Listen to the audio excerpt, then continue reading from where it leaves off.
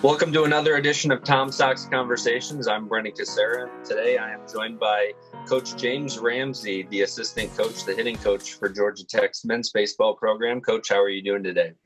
Doing pretty well. Thanks for having me. No problem. And I want to talk about the connection to the Tom Sox between the Georgia Tech baseball program, and what connection do you or the program really have that has sent guys to the Tom Sox organization in the past? Yeah, I'll start off by, as a player playing at Florida State, had a chance to, look at the Valley League with teammates playing there, coaches calling on behalf for me to go there. I ended up not playing in the Valley, but always had respect and had teammates with great experiences with it. Fast forward several years later after a pro career, a guy named Jeff Burton calls me up and got my cell phone. I forget how, or, just kind of shows Jeff's persistence for good players and good people, wanting to get some of the players I was coaching at Florida State involved. 3 months into my coaching career, I'm at Georgia Tech. And, here it is, a whole new crop of players to kind of send Jeff. And the thing that I'll say about the Tom Sox organization is, only having worked with them from a short amount of time, but college summer ball, especially even big D1 programs, is tough because a lot of times kids have a cape or bust mindset. They also, I think when you do surveys, it's almost like sometimes the more you're at a program that caters to you, and it's the food and the travel and all that, I think that, a lot of times guys don't grade out their summer ball experiences on a 1 to 10 scale very well. But the Tom Sox were something that we felt like gave a great playing experience, great host families and internship opportunities, championship environment. And then on top of that, the kids just liked being there. I think that there's so much that goes into, you've got this short window to play college baseball, and you've got these couple summers. You want to take advantage of it as a player, but more importantly, just as a person. I think they genuinely enjoyed their time there. And as a coach of a Division I baseball program, for you guys, why is it so important for players to maybe go play summer ball instead of maybe focusing on like individual training during the summertime?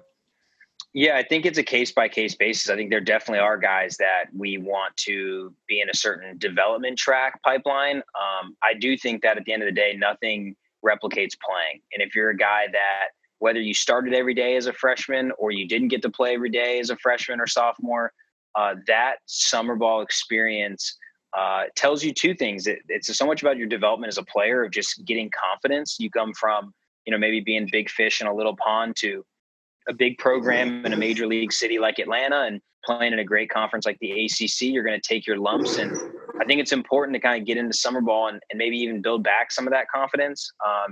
But also for us, we want guys that want to be major leaguers, and, nobody nowadays goes straight to the major leagues. You're going to have to play 140 game seasons, and you better love it. And I think summer ball is one of those ways, to me, when I start, when you peak interest in the fall, everybody wants to play summer ball. When it comes to June, July, and you just finished up playing in the College World Series or whatever, who really wants to go play 60 more games? My answer is always the guys that love it. And I think that the guys that are going to have the best pro careers are the ones that are saying, man, I know I'm a little banged up, my shoulder, my knee, or whatever it is, or I'm just tired. I want to go play, because that's what I love to do deep down. And I think that's an important factor for us. Sam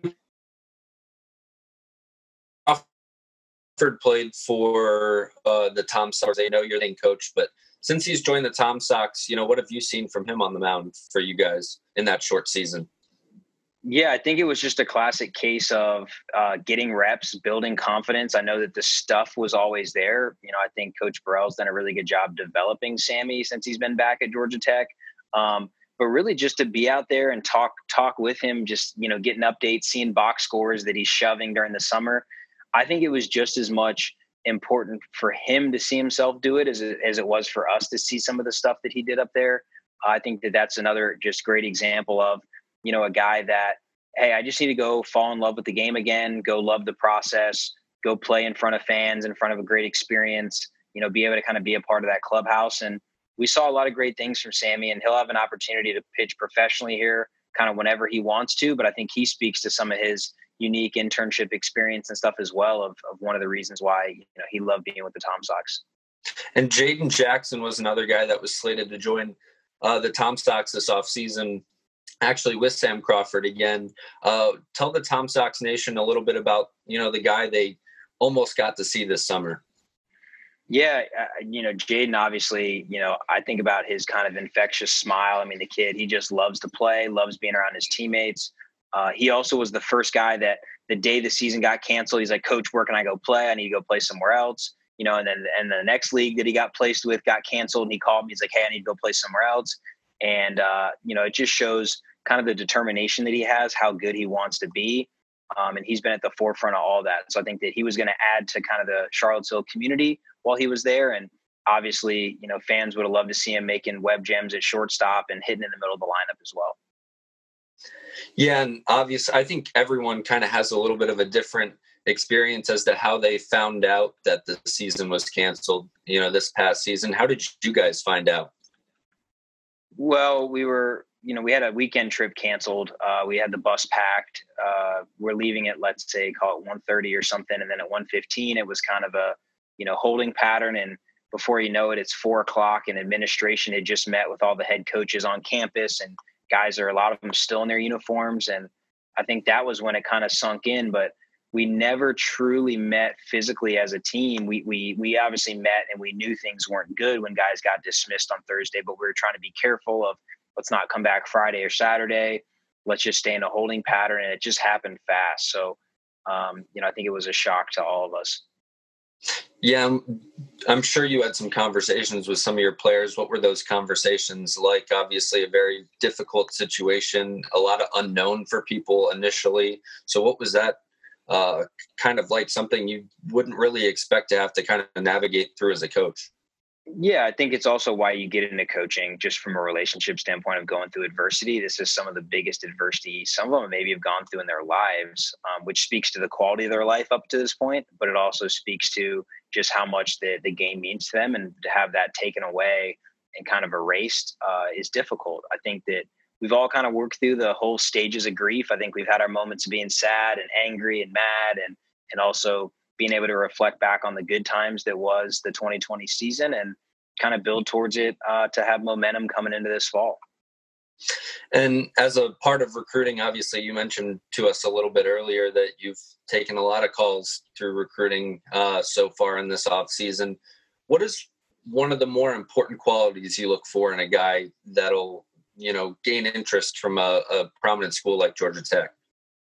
Yeah, I think it may be the same cliches you might hear from other coaches, but I think that to us, we have it was the first place actually where the total person program was built, was at Georgia Tech through Homer Rice as athletic director, and it was more about the qualities off the field that are going to translate on the field of just stewardship and service, and I think that's something that we want. People that want to be the total person at Georgia Tech. We want people that are going to get their degree. They're going to make the community better while they're here.